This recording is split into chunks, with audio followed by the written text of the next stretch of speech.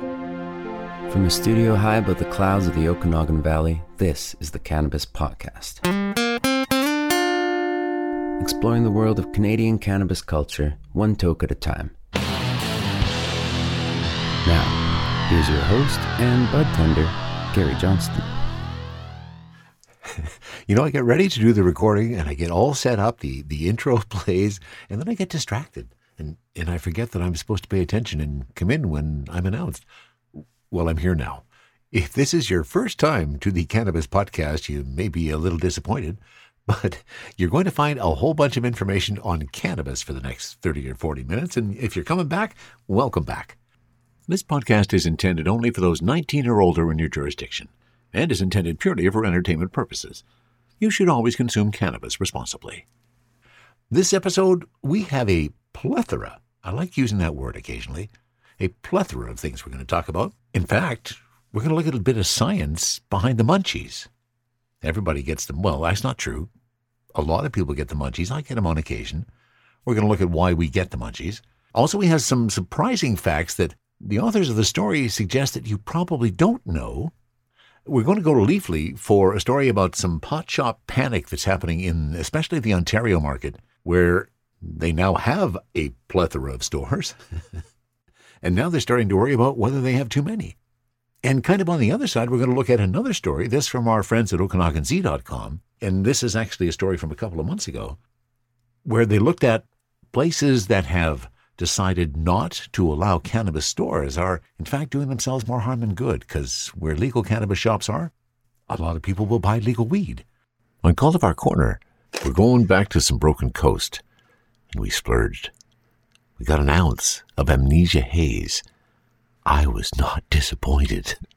That's coming up on Cultivar Corner. And we're going to dive into the memory banks and see if we can pull up a story that involves my friend Gord and how he used to be a very poor trimmer, which resulted in a pretty good bounty for me.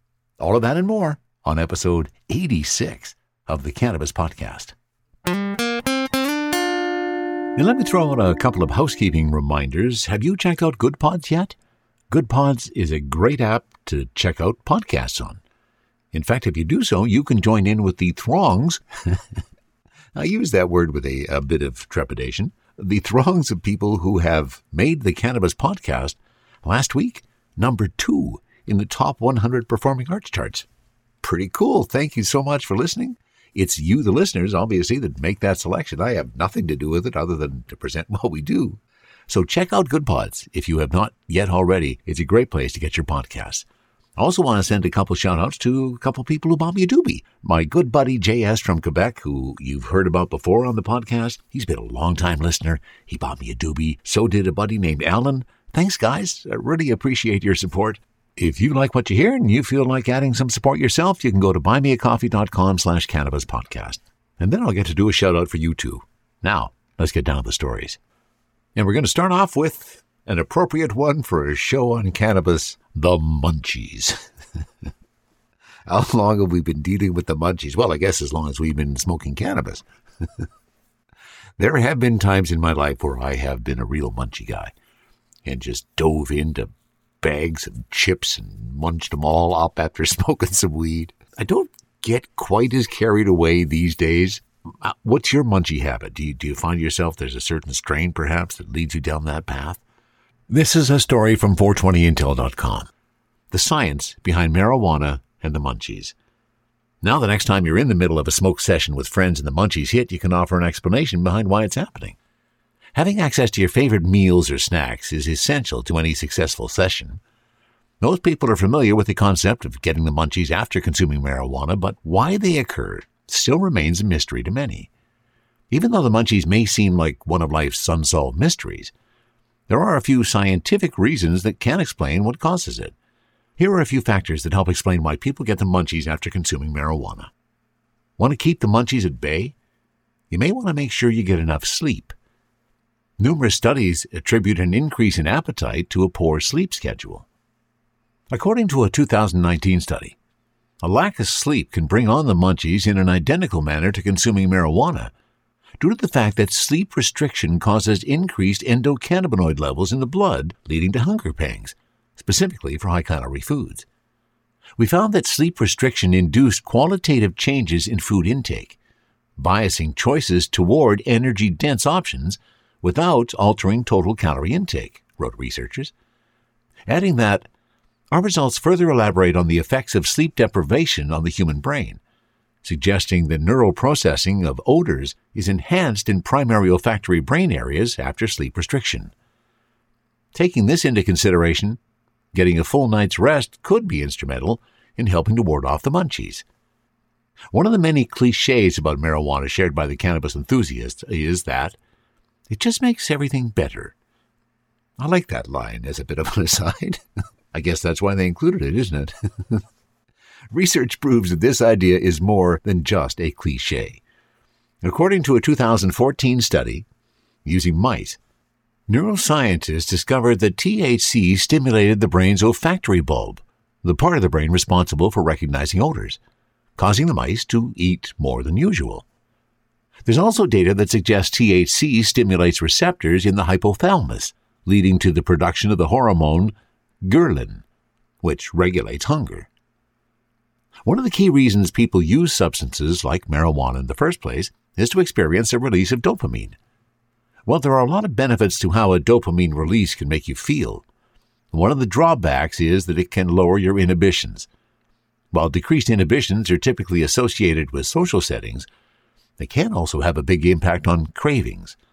Lowering inhibitions means eating more of foods that you probably shouldn't be eating in the first place. Think about it. After consuming enough marijuana, knowing when to stop snacking can feel nearly impossible.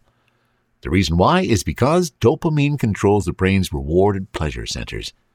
Once enough THC has been consumed, it's nearly impossible to tell yourself enough is enough when it comes to your favorite food. The munchies may be mildly inconvenient, but at least it's no longer a mystery. Now, the next time you're in the middle of a smoke session with friends and the munchies hit, hey, you can sound like the smart one and offer up an explanation behind why it's happening. Well, that may not make the munchies go away. It will at least provide a bit of a distraction until you're able to satisfy those cravings for good. And that is a story from 420intel.com. Get a good night's sleep if you want to avoid the munchies. From the cannabis-infused studio in the clouds, this is the Cannabis Podcast. And by the way, the cannabis infusion that has taken place to this point in the program is thanks to my buddy Jeff and the folks at Smoker Farms. Master Kush Ultra. If you haven't tried it already, you should. Now, let's get to the next story. See, I got distracted. Somehow that happens when you imbibe, doesn't it? This is a story from leafly.ca. Pot shop panic plaguing the Canadian cannabis industry. Politicians are panicking about retail cannabis, but the industry is not amused. In the last month or two, local news reporters across Ontario have emerged from the pandemic and seemingly noticed, to some shock, that cannabis retail has exploded. There are 1,000 licensed stores in Ontario and just over 2,700 across Canada. These cannabis retail stores, which mainstream media insist on calling pot shops, are often concentrated in urban commercial areas. But unlike other businesses, like convenience stores or coffee shops, the spread of cannabis retail has been treated as a cause for concern among residents and politicians. Are there too many pot shops in your neighborhood? Asks the Toronto Star. Harsh reality setting in for cannabis merchants as pot shops multiply, writes the CBC. In Bloomberg, we hear that analysts are beginning to sound the alarm. You get the point. In 2018, Ontario received a lot of press about the lack of cannabis retail locations due to their confusing lottery system. Well, now Ontario is once again in the spotlight 2.5 years later for having too many cannabis stores. For a lot of people within the cannabis industry, the sudden attention to the spread of cannabis retail is a bit confusing. After all, a private market was what the province opted for in 2018. It may have taken a while to ramp up, but the private market approach certainly led to a lot of cannabis shops. But is this truly a case of too many? Ontario surpassing 1,000 stores is exactly what experts predicted when legalization began. Last month, 2 Toronto councillors backed a provincial opposition bill that would grant cities power to regulate where retail cannabis stores open in an attempt to promote retail diversity. We're seeing less variety and diversity in the number of retailers, Councillor Kristen Wong-Tam claimed to CBC. I don't think a day goes by that there's not at least one news item about the number of stores in Ontario or Toronto, says cannabis industry lawyer Chad Finkelstein. I have friends and family who call and say, how could there be so many stores? Can they all survive? Many people, he says, seem to want to assign blame for this, as if 1,000 stores represented a market failure. Since Ontario hit the milestone, cannabis shops are being treated by politicians like an urgent concern. It's created a very funky dynamic, says Mimi Lam, founder of the Supret family of stores in Ottawa and Toronto. There is a degree of dismay among retailers like Lam and lobbyists like Retail Cannabis Council of Ontario President Adam Bassos about the idea of allowing for more involved regulation from cities in the province. Bassos explains that while the numbers grew quickly, there are positive sides to the boom in retail stores. It's made for a more competitive market, which ultimately benefits the consumers, and is helpful in reducing illicit cannabis sales, which, after all, was the main goal of legalization in the first place. Instead, a better approach might be to fix what is wrong with cannabis retail. I'd love to be able to curate my cannabis products the way I want to curate them, says Lam. She'd love to sell more merch or let people hang out in her stores, but she can't. Not yet, anyway. So-called pot shops could be lively community hubs if they weren't so heavily regulated. Stores seem dull and lifeless from the outside. The regulations treat them more like adult novelty stores than the LCBO. That's actually the biggest problem I have. It isn't the volume of cannabis stores, Finkelstein says. I think neighborhoods and communities lose when you've got all these covered windows. In Ontario, stores are required to keep cannabis products out of public view, so curtains, frosted glass, long entryways, walls are used so that no one is able to see inside. And as an aside, it's the same way here in BC. It cuts the inside of the stores off from the world outside, which can be dangerous for staff and intimidating to customers. You've got store after store where there's something is lost visually, optically. When everything looks like it's boarded up, it's not an appealing visual. Well, like it or not, this is what we wanted, the billion-dollar industry that legalization was always meant to create. We should be treating legalized cannabis as a legitimate retail venue and not some dirty secret to be hidden behind tinted glass. And that takes me back a couple episodes to my reference of my friend who wouldn't come in to visit the store because of that stigma of that dirty little secret. Wow, we're still there. But now, here is a contrasting story on retail from my buddy at the OkanaganZ.com. When legal cannabis shops are plentiful, people buy legal. Despite Canada approaching its third anniversary of cannabis legalization, some municipalities still ban licensed shops. Other countries talking about legalizing cannabis also seem inclined toward minimizing legal access. Now, this study and story is by Michael J. Armstrong, who's an associate professor of operations research at the Goodman School of Business, Brock University, and this story is special to the OZ. And in his study, he compared per capita growth in store numbers, recreational cannabis sales dollars, and user numbers from 2018 to 2020 in Canada. Stores and sales were strongly related. Differences in provincial store growth explain 46% of the differences in sales growth. That's a lot given that many other factors like pricing, consumer tastes, and weather also affect sales. By contrast, store growth explained just 8% of user growth. A simple quarterly trend better explained the user increases. In other words, almost the same user growth occurred regardless of how many shops opened. But where shops were plentiful, users increasingly bought legally. One reason for the weak stores and users' relationship was that user estimates came from government surveys with large error margins. They might not detect subtle changes. The black market provides another likely reason. Licensed shops clearly increase access to legal products, but they only marginally increase overall access if illegal dealers are already widespread. Consider the southern Ontario city of Hamilton. In January 2019, the city had 34 illegal dispensaries and countless online dealers. So when the first licensed shop opened 3 months later, it suddenly made legal products accessible, but the city's total cannabis supply barely budged. Advertising restrictions likely played a role. Cannabis retailers couldn't use ad blitzes or free samples to stimulate demand. Canada's 2018-20 user growth might have instead come from legalization's removal of criminal penalties. That could have encouraged non-users to start, regardless of whether shops opened nearby. Or the growth might have just represented ongoing trends. Canada's cannabis use had been increasing since 2010. His study analyzed province-level outcomes, but it has implications for other government levels too. At the municipal level, politicians banning licensed stores might think they're protecting residents. But Mr. Armstrong's study implies communities will see similar user growth after legalization, whether they allow shops or not. Those users will increasingly buy legally if local shops open. But without such stores, users will keep visiting illicit sources where products might be misrepresented or contaminated. This means community store bans could lead to more crime and health problems rather than less. It's probably okay for politicians to briefly delay store licensing while they update local regulations, but beyond that, retail opt-outs risk becoming political cop-outs that hide problems instead of addressing them. Similar logic applies at the national level when countries legalize. For example, Mexico's courts ruled in 2018 that cannabis should be legal there, but its Congress still hasn't passed legislation. One proposed bill would have legalized cannabis but made it very inaccessible. South Africa has been similarly slow at implementing its own court's 2018 ruling. Cannabis legalization is complex. Canada is still learning from its experiences, and hopefully other countries can learn from them too. A very interesting perspective from Mr. Michael J. Armstrong, Associate Professor at the Goodman School of Business, Brock University, and a special to the OkanaganZ.com, and you again can catch the link when you check out CannabisPodcast.com. And this next story from 420intel.com is a story that is probably about America, but I think there's a lot of similarities to Canada as well. And these are 8 surprising cannabis facts you probably didn't know. Cannabis in all its forms is more prevalent and accessible than ever before in this country.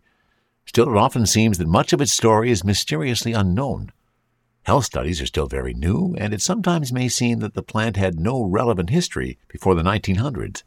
As cannabis becomes more prevalent, perhaps it's time to discover the lesser-known facts about this iconic plant to help understand what exactly makes cannabis so interesting and important.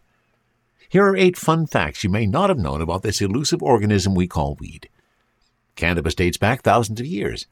It's easy to assume marijuana cultivation began in fairly modern times. However, the first recorded use of cannabis dates back thousands of years before the United States was even an idea. Cannabis was mentioned in the sacred Hindu text known as the Vedas, estimated to have been produced around 2000 to 1400 BC. Woven hemp fibers were even discovered at a burial site in Taiwan that date back to 10,000 years. As marijuana becomes legal for recreational use, its retail popularity is skyrocketing. In the last few years, the marijuana dispensaries are becoming more plentiful than Starbucks and even McDonald's in some areas. In Denver and Portland, for example, marijuana retailers outnumber Starbucks by close to double, according to MJ Biz Daily. Some states have a cap on the number of dispensaries they allow, but this statistic is certainly telling. If you've ever taken a whiff of a particularly hoppy craft beer and thought you smelled weed, your nose wasn't far off. Beer hops, or humulus, it turns out are the same family of flowering plants as cannabis. They confirmed that humulus and cannabis were very closely related and belonged in a single family, Cannabinaceae, according to Popular Science. The 2 plant species may inspire 2 very different final products, but sometimes the smell is practically indistinguishable. It may sound strange, but recent studies have concluded marijuana affects women differently than it affects men. The entire THC experience may be different for men and women, from the amount needed to get high to tolerance levels. The main way that cannabis acts differently in women, as opposed to men, is its interaction with the female production of estrogen. Canvases have been landing place for some of the most important artwork throughout time. Historically, canvases were often made with the assistance of cannabis.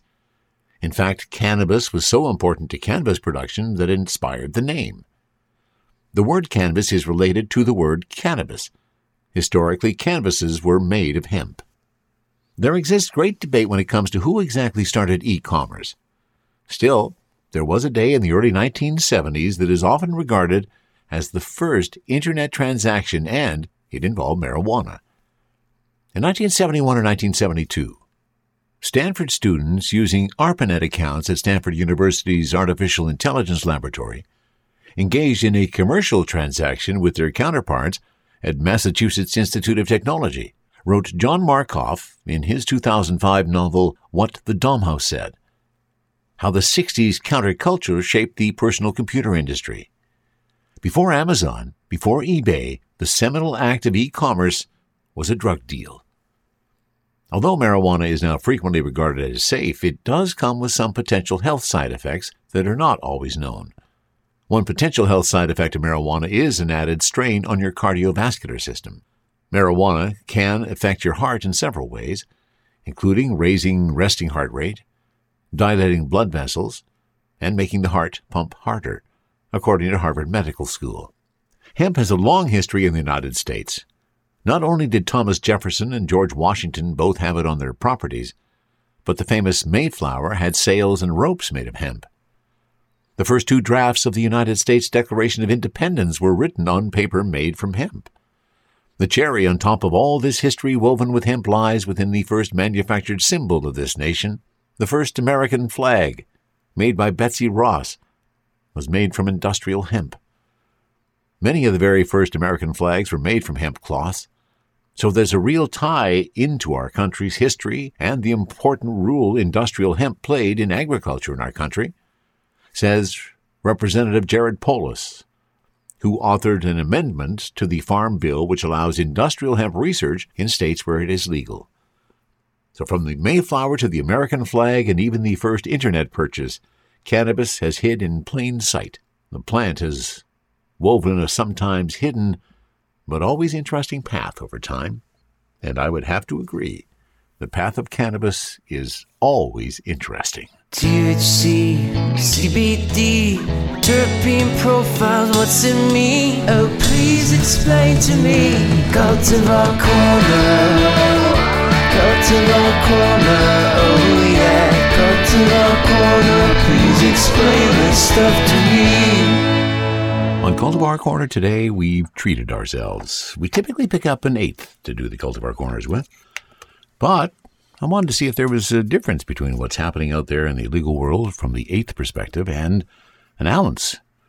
And we got a particular ounce into the store, and just feeling it made me decide this was the one I wanted to try as my special treat for my birthday. So what I picked up was an ounce of Broken Coast Amnesia Haze. Oh, amazing, amazing notes on this one. Oh, so fruitful. Lime and lemon, so some citrus notes, obviously. Really, really nice. And many times we've talked about on the Cannabis podcast, in Cultivar Corners, the size of the buds. How much does the size of the buds truly matter? When I opened up this package of Broken Coast Amnesia Haze, I showed it to a couple other people, and we were aghast. In essence, this 28 grams, this ounce, was about 7 different buds, the largest of which was 5.7 grams, one of the buds inside of this. So there is not anything even resembling a popcorn bud in this ounce. They're all very, very big. And cured marvelously and trimmed. Like when you look at the trim, that's just bud. There's not a single bit of sugar leaf sticking out on any of these marvelous up to 5 gram buds. Wow, wow, wow. Took a look at it with the jeweler's loupe, of course. And the trichome fields are vast. Oh, and lots of amber on this one. And such a delightful aroma. Now, here's the kicker. I've been really impressed with the flower itself, the packaging. Now I've got it in a glass jar, of course, once it's been opened. But where things started to fall apart is when I went to the Broken Coast website. I figured, listen, any cannabis company that is creating this kind of a product, that has this wonderful of a nose on it, and we're about to find out how much of a big hit this has on it, they've got to have some great information on their website, right? That's what I thought, anyways. I went to the Broken Coast website to look up the information for Amnesia Haze. And you may not believe this, but they don't actually have any information on the strain on the website. They have a number of them. And believe me, I went through this little circular thing about 17 times before I realized it was not going to change. There is no Amnesia Haze listed under their products on the website. So I had to go to a different source to get the information on Amnesia Haze, and it is a little scant as well. THC on this Amnesia Haze is at 23.3%. There is no indication on the bag of what the terp percentage is, no indication of that on the website either. But I did go to Puff the Magic, and I found a page there that has some description on Amnesia Haze. And they're suggesting that Amnesia Haze has a distinct terpene profile of uplifting lemon and citrus notes. Well, I definitely picked those up. Accompanied by energetic spice, earth, and zesty aromas. So the spice tells me there's probably going to be some caryophyllene in there. The earthy, perhaps some myrcene. The zesty aromas could be some linalool, I suppose. The sativa marble should satisfy even the most discerning with its lime green buds that are so thickly covered in trichomes that you may have trouble letting go. And it was a little sticky.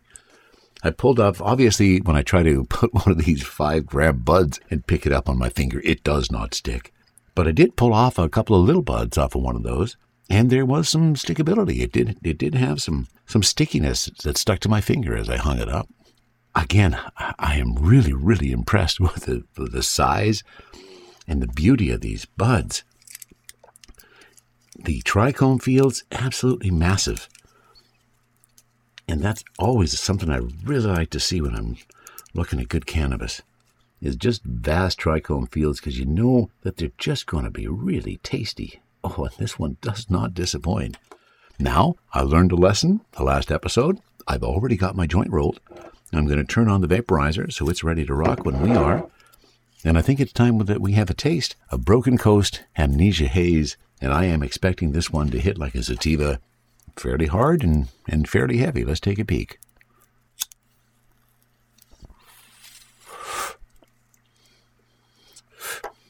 Oh, very flavorful on the joint. Some of those citrus notes. Some of that earthiness. Can pick up a bit of that spiciness. Smooth smoke. Wonderful moisture levels. Now, there was a boost pack in it. Not the other one, the Bovito. This was a boost pack, Integra Boost. Very nice moisture levels. Did have to grind it. Didn't quite wrap up in my fingers, but really, really nice. Holy moly. And speaking of really nice, here it comes.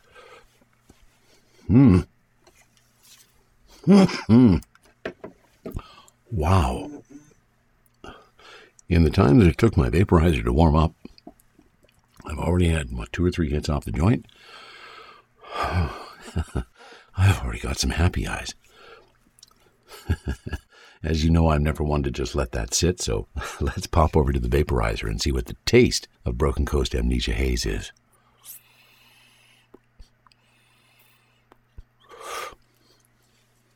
The same flavorful notes that were in the smoke, but now magnify them about tenfold. And those flavor notes just trip off your tongue. Oh. Happy eyes coming on stronger. In the middle of my 2-fisted smoking approach, joint in the left hand, vaporizer in my right.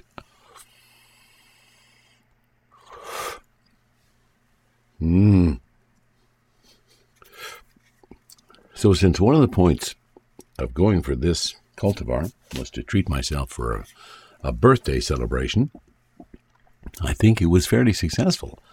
From the very first feel of the bud in the bag to the first view of these massive and exceptionally well-trimmed buds. Wow.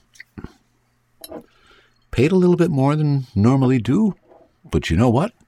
Sometimes it is worth paying a little bit more for your weed. I know you can get under $100 ounces these days in the legal market if you shop around a little bit.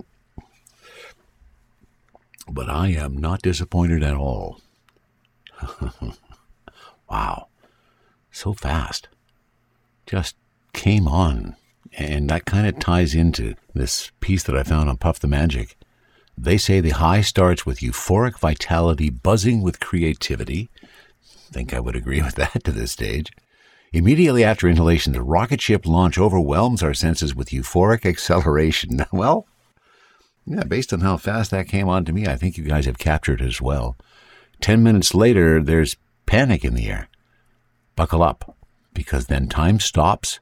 We have enough energy to run a marathon, and for those who like getting an edge to the high, amnesia haze is your strain. It's like too much coffee. Well, I'll let you know if that happens, if I remember to turn the microphone on again. So far, that initial description of that very fast, bang-on euphoria, definitely right on.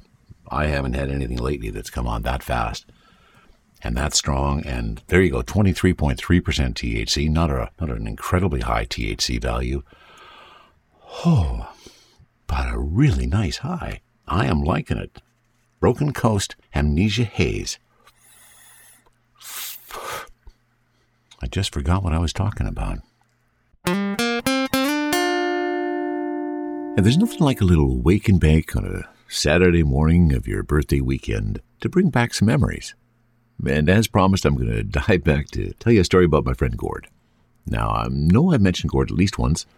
He was a good friend of mine for many, many years, good friend of both my brothers as well.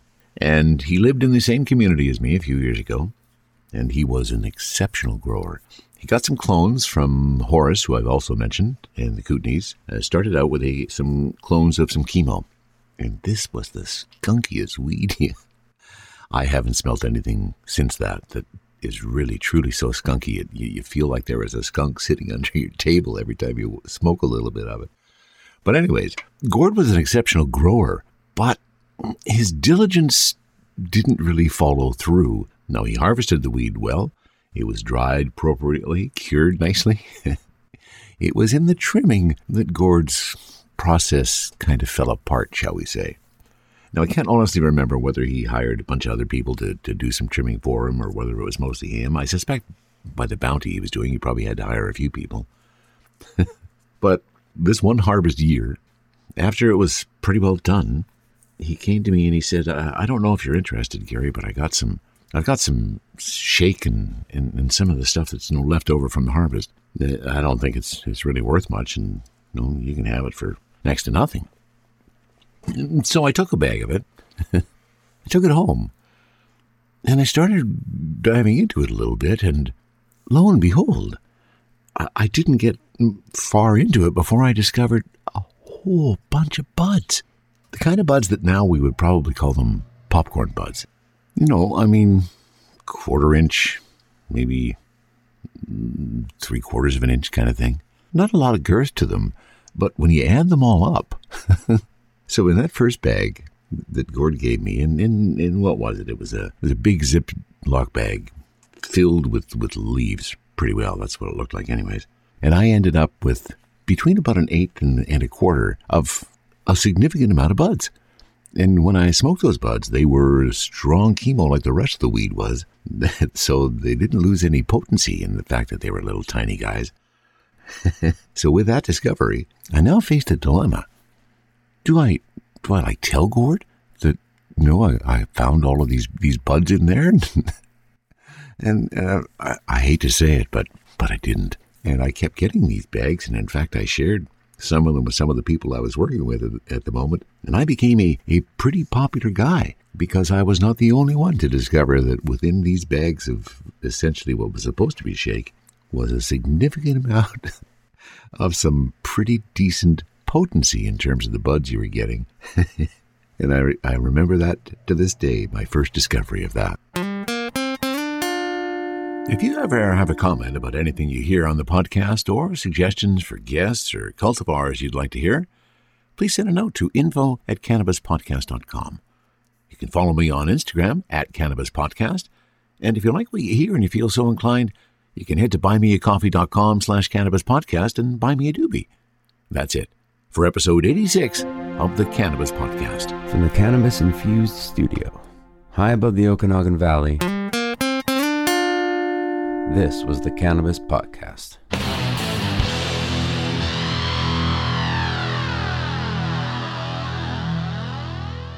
Thanks for listening to today's show. To check out more great cannabis podcasts, go to podconnects.com. Here's a preview of one of our other shows. Are you looking for the next great cannabis business to invest in? Then you need to check out the MJ Bulls podcast. Hi, I'm Dan Humiston. Join me each week as I speak to both cannabis entrepreneurs who are raising capital and cannabis investors who are investing capital. Our 10-minute episodes are perfect for the busy investor.